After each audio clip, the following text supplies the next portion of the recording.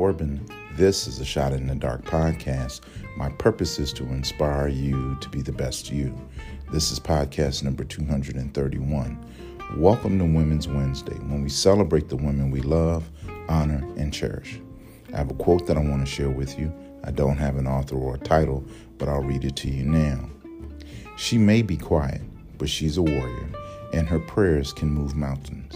I'll read it to you again. She may be quiet, but she's a warrior, and her prayers can move mountains. The inevitability of praying power is to see God's move in your life.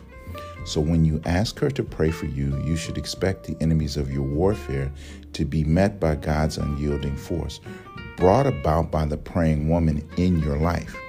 Surely she is of few but meaningful words, but she uses the power of her words to call on God's power and covering on your behalf. So be very clear.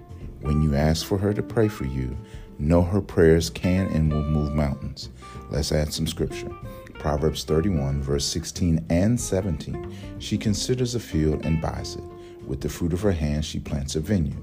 She dresses herself with strength and makes her arms strong. I am Mark Corbin.